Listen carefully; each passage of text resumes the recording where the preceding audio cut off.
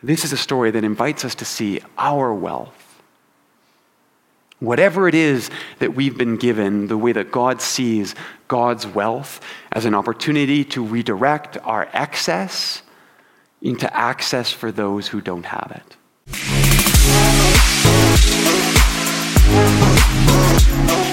Welcome to the Commons Cast. We're glad to have you here. We hope you find something meaningful in our teaching this week. Head to commons.church for more information. Welcome back. My name is Jeremy. I help to lead our team here at Commons. And thank you for being here with us this weekend. We really don't take it for granted that you would come and spend part of your weekend to worship with us. Last week, we launched into this new series that we're calling Wealth. And last week was all about coveting. Today is about the relationship between generosity and justice. Next week is about the pursuit of happiness. But last week, we began this conversation about wealth by talking first about our desire. And this is actually really important for me, because wealth in the biblical imagination is not just the freedom to get whatever you want. It's so much bigger than that. It starts with the freedom from being driven by desire in the first place. And that means recognizing that much of our dissatisfaction with the world around us is often manufactured for us. First, in this realization that human desire itself is mimetic, which is just a fancy way of saying that it's imitative. We copy each other, we imitate each other. In fact, according to René Girard, we don't even know how to desire things for ourselves. We just copy the desires that we see in each other. And this is something that advertisers know intimately and work really hard to draw out of us and exploit in us. But second, it led us to this fascinating rabbinic reading of the Ten Commandments. This recognition that Western audiences often perceive the Ten Commandments as a set of rules, but that many Jewish teachers imagine a much more nuanced dialogue. And it's a really neat thing to notice the disconnect between the first 9 and the final 10th commandment. The first 9, or at least all theoretically verifiable, right? Murdering, lying, stealing, all of these are external actions. But the final one, the one about coveting, the one about wanting, the one about desiring what your neighbor has. I mean, what do you do with that? How do you stop humans from wanting? And what some of the rabbis realized was you can't. And that being the case, what they realized was that maybe this was never a rule at all. Maybe it was always a promise. A promise that if you can live this way, if you can keep God in the center, if you can treat each other with dignity, if you can value rest, if you can stop competing and cheating and striving to get ahead of each other, then you might actually find yourself free from unhealthy desire, not wanting what your neighbor has. Not because you have everything, not because you got everything you wanted, but maybe because it's actually possible to exit the cycle of manufactured desire that seems to control us. And if that reading of that final saying seems a bit strange to you, some of that probably comes from the way that you're used to hearing it in English. Exodus 20:17 often sounds something like this: "You shall not covet your neighbor's house." But that shall is entirely an interpretive decision. Because in Hebrew, the text says, all that it says is that in the future you will not desire what your neighbor has. And whether that sounds like a command or a promise to you probably depends as much on your relationship to the divine as much as anything else. So with that in the background, we now turn our attention to the relationship between generosity and justice. But first, let's pray. Generous God, we know that everything we have comes from you. But we forget this and we lose sight of this. And sometimes we actively work to ignore this. And yet, we come back to you today because in our heart, we trust that you are the source of all that is good in the universe. That you are the one who makes the rain to fall on the just and the unjust alike. So as we speak today about wealth and generosity and justice, may we do that from a posture of deep gratitude, from the reminder that all that you have blessed us with, even when we struggle to see it, comes from you. That we are blessed, that we are graced, that we are loved, and we thank you. And so where we have been selfish, we ask for forgiveness. Where we have been myopic, we ask for perspective. Where we have looked perhaps too intently at our own bowl, we ask that you would help us see those in need around us today. Help us to be generous as you are generous, and in that, to experience true wealth. In the strong name of the risen Christ we pray. Amen. Okay, generosity and justice. Today, let's talk about idle moments, backstories, some brain science, and then the real opportunities to change the world. But I want to start with a parable. And I know we talked about parables in the spring. If you missed any of the parables of grace, you can check them out online. We have a YouTube channel that collects all of our content from both of our parishes. Then we also have podcast feeds if audio is more your pace. And we have a feed for Inglewood or Kensington that you can follow along with. Links are at commons.church. But this is not one of those parables. In fact, this is part of what we sometimes know as the kingdom parables. And Jesus will often tell stories about the kingdom of God. This was a subversive way for Jesus to contrast the existing kingdoms of the world with the divine imagination of the world. One of the things that we have to keep in the back of our minds when we hear Jesus speak of kingdom is that this is very political language with significant implications. Remember, most of his audience, most of his friends were Jewish people. These were marginalized peoples who'd been colonized by the Roman Empire. And so to speak of kingdom was a way of using the language of empire against the empire. It was meant to say that the imagination of God ran counter to the experience of kingdom in the world. In fact, when you hear the kingdom parables, there's almost nothing in them that sounds like a kingdom, and that's the point. And so when Jesus tells a kingdom parable about wealth and generosity and justice, one that's meant to change our imaginations, well, this grabs my attention. So we're going to start at the start of Matthew 20 today. And there Jesus says, "For the kingdom of heaven is like a landowner who went out early in the morning to hire workers. He agreed to pay them a denarius for the day and sent them into his vineyard." Now, a denarius is a Roman term. It's a Roman currency. It was about a quarter of a shekel, which was the Jewish currency of the time. And the story here hangs on the premise that a denarius is a fair wage for a day's work. So, the story continues. At about 9 in the morning, he went out again and saw others standing in the marketplace doing nothing. He told them, "You also go and work in my vineyard, and I will pay you whatever is right." So they went. Now, a couple interesting things here. First, your Bible may read something like, "He saw others standing idle or lazy in the marketplace." The NIV has changed that to "standing in the marketplace doing nothing." That's because the Greek word argus here has two meanings. The first is having nothing to do. The second is refusing to do anything. And that's kind of tough because that kind of drastically changes the story, doesn't it?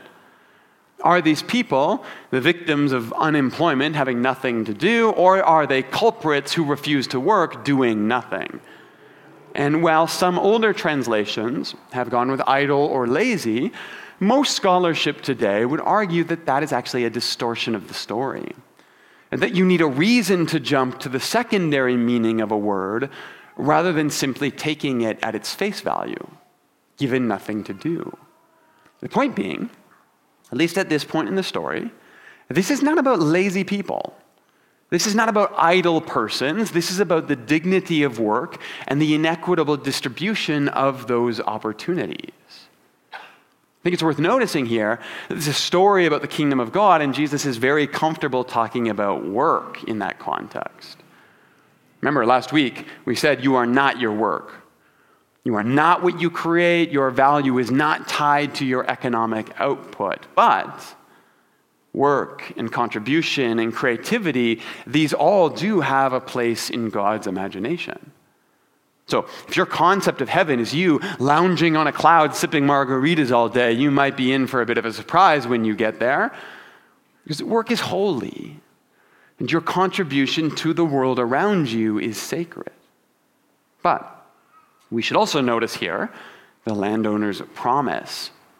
He says, I will pay you whatever is right. Now, I'm going to spoil the ending here. That does not give you permission to talk about Avengers Endgame yet. There's 3 people who still haven't seen it yet, and they need that moment. But Jesus told this story some 2,000 years ago, and so the statute of limitations on spoilers has almost certainly passed for this one. So, don't throw anything at me, but the twist ending here is that everyone is going to get paid the same wage. Now, you may have guessed that already, you may have read this before, but notice here that Jesus doesn't give it away yet. A denarius is a day's wage. We've already agreed to that. Now he promises a fair wage. And what that does is it keeps the tension in the story. I think sometimes, because we've heard a story before, it can be hard to hear it again. And it's important to remember that Jesus' ending to this story is in no way obvious to his audience. It was a surprise. It was unexpected, and it challenged their assumptions of what was fair, and that was the point. Jesus was pushing against their imagination of justice in order to lead them to something better. And so sometimes, especially when we think we've heard a story before, we need to try to be open to being surprised again.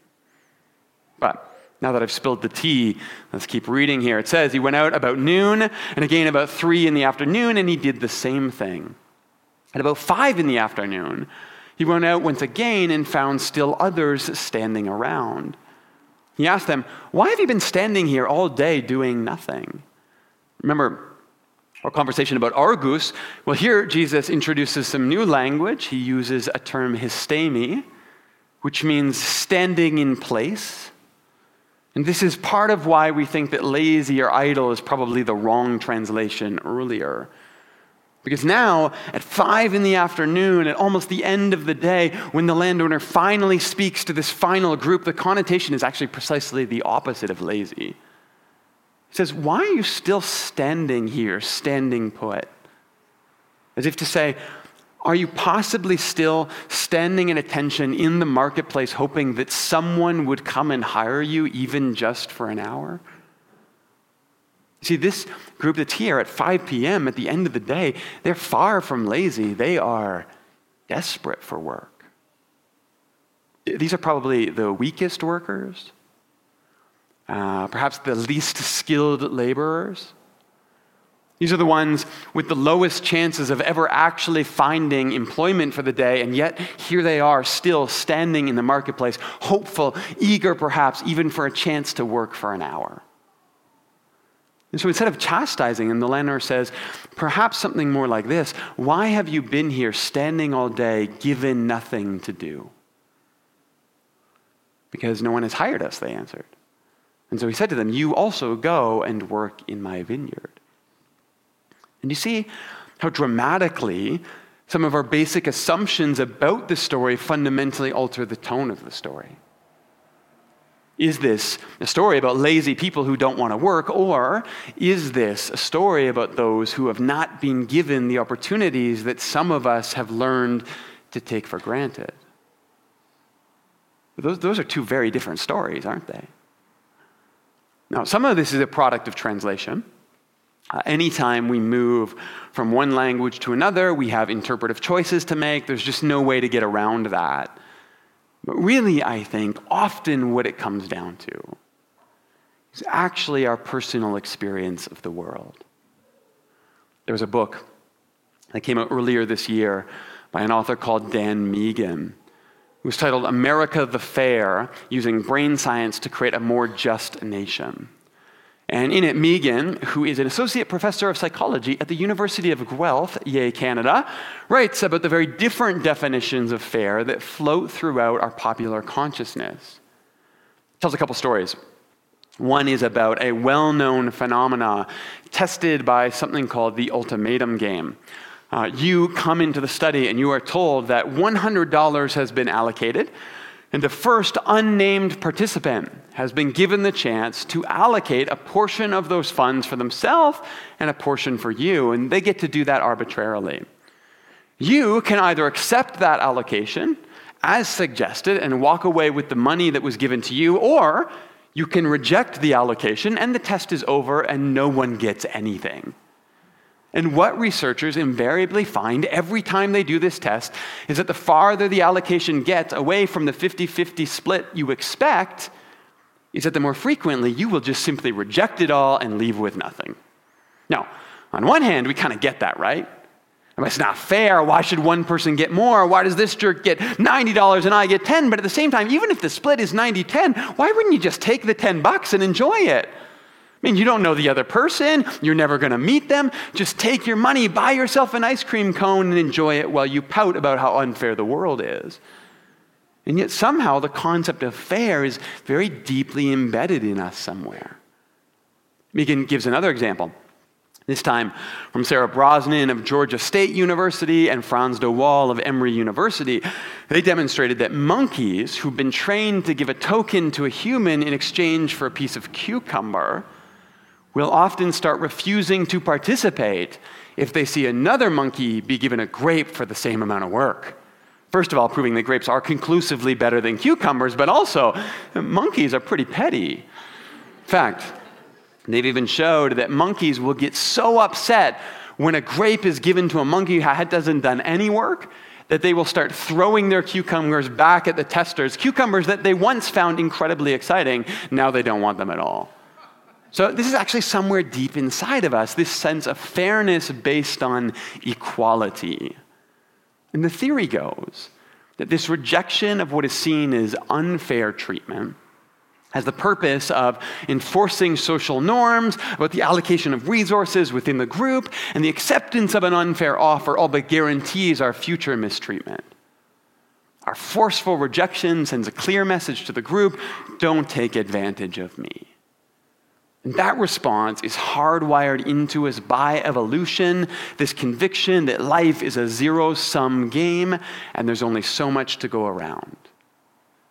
And yet, all of that is premised off the untested assumption that everyone has the same story, that everyone comes to the story from the same story.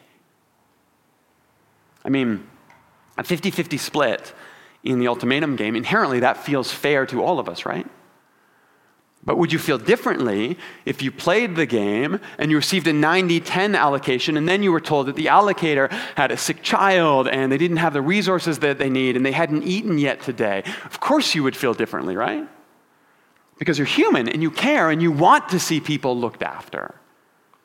And in fact, it's actually the same instinct for fairness that leads us to demand 50-50 when we don't know the backstory, that is the same instinct that leads us to want a different allocation when we know someone's story. The difference is simply how much of that story we allow ourselves to know. And this is why I find Jesus' story so utterly compelling.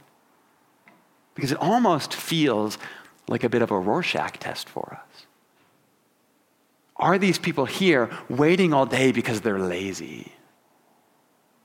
Are they here because they're marginalized and they lack the opportunity? What's the story that we choose to read between the lines of what we're told? What do we choose to assume about each other? What do those assumptions do to our concept of what's fair in any given situation? Now, when evening came, the owner of the vineyard said to his foreman, "Call the workers and pay them their wages, beginning with the last ones hired and going on to the first." The workers who were hired first, about 5 p.m, came and each received a denarius. Remember, that's a full day's wage. And so seeing this, those who were hired first, they're getting pretty excited. I mean, if this guy is giving out days' wages for hours' work, just imagine what we're going to get. And when those who were hired first came, they expected to receive more, and yet each of them also received a denarius as well. When they received it, they began to grumble against the landowner. Those who were hired last worked only 1 hour, they said, and you made them equal to us. And notice here, there's at least a hint in the story that this isn't really about the money, is it? And it never is.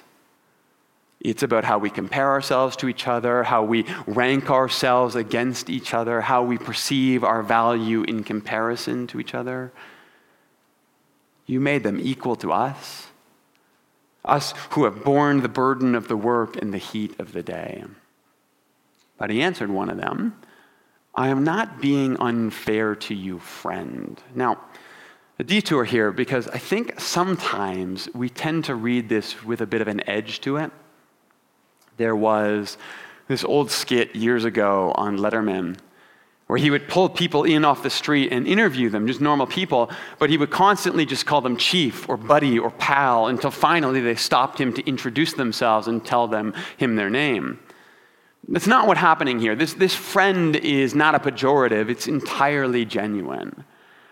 And part of what you have to understand is that the word here is hetaros, which is a little different from the more familiar term philos. And this is part of why we read it as genuine. The boss is not pretending to be best friends here. He's not claiming to be a philos. He says hetaros. And the tough thing here is that we don't really have a good word for this in English. We tend to jump in our language straight from acquaintance to friend without a lot of categories in between. But in Greek, a hetaros is someone you appreciate, someone you care about, someone you have a shared interest with, but not necessarily someone you share a close personal connection to. And so what happens is some lexicons will translate this comrade or companion, and that works. That's a better translation, but we don't really talk that way in English, so it feels weird. The point being, the boss is not being condescending here, he's being compassionate. This is a real, legitimate expression of care that's appropriate to the context of two people who have just met.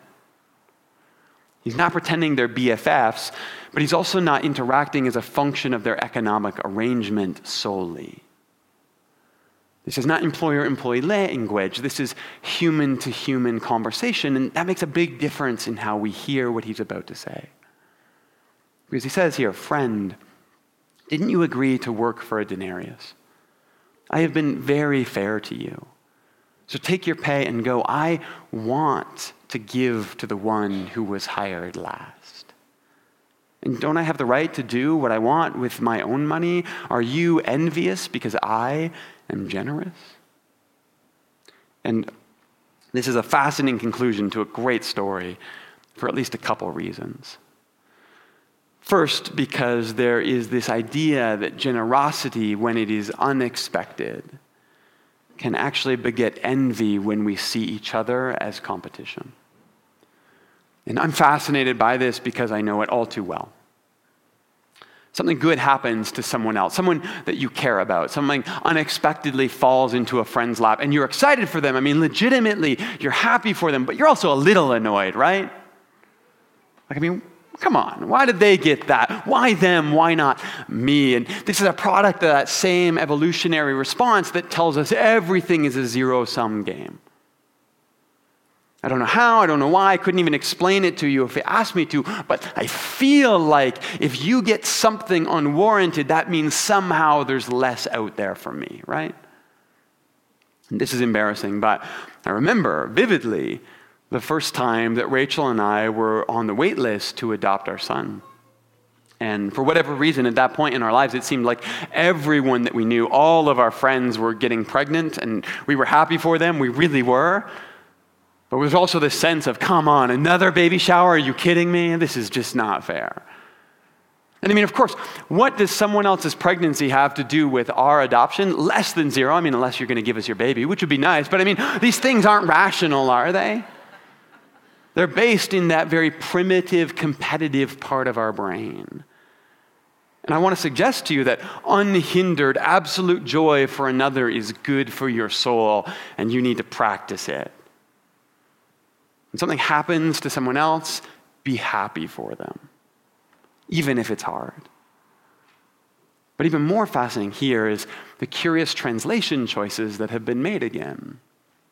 You see, the NIV ends the story on the generosity of the landowner. And certainly, absolutely, generosity is a big part of this story. I'm not going to argue that at all. But actually, the most straightforward translation of the word agathos that Jesus uses here is simply good. Friend, are you envious because I am good? And again, I want to suggest that what we read here depends, at least in part, on what we bring with us to the story. Because if this is a story about lazy workers who lounge all day and receive more than they deserve, then sure, this is about surprising, unwarranted generosity, and that's great. That's a good story too. But if this story has a backstory, and if this story is actually about providing equal opportunity, if this story is about wealth being used to create just access to work,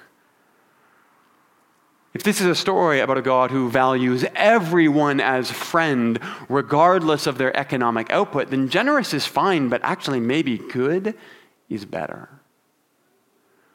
Because good is where this parable becomes a really powerful image of God's kingdom for me. What if this was never about lazy workers receiving more than they deserved? What if this was always about an imagination of wealth that saw provision and access and opportunity as the primary metrics for success in God's economy?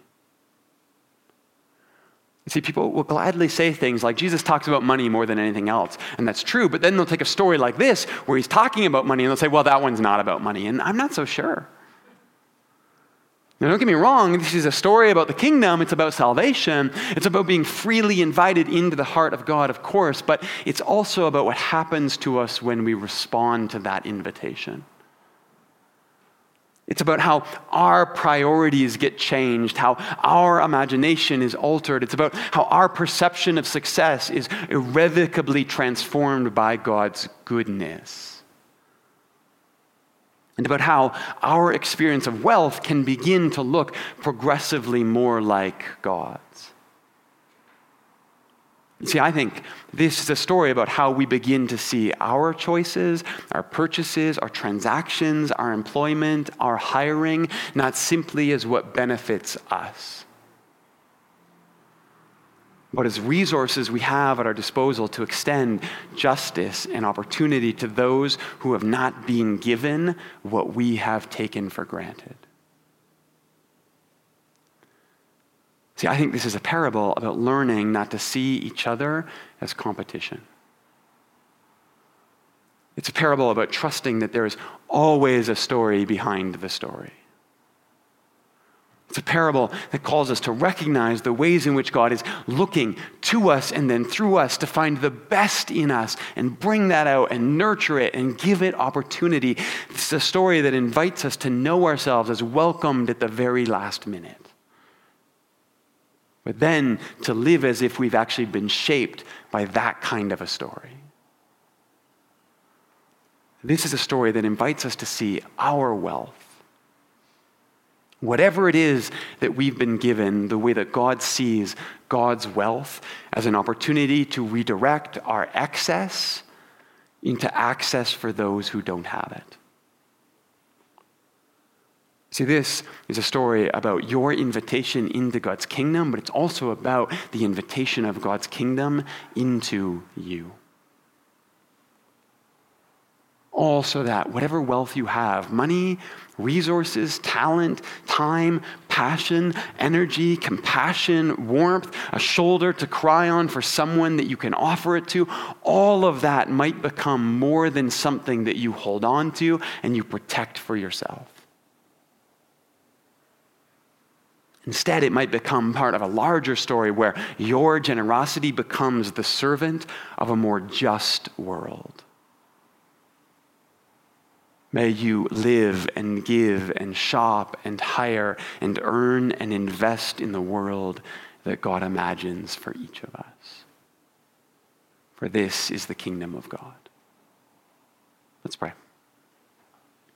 God, be present to each of us, reminding us that our wealth extends far beyond our bank accounts into everything that we have at our disposal.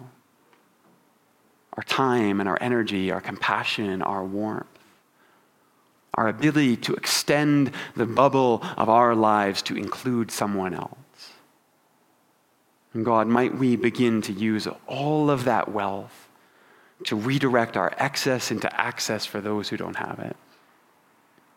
Might we begin to read between the lines to see that there's always a story behind the story.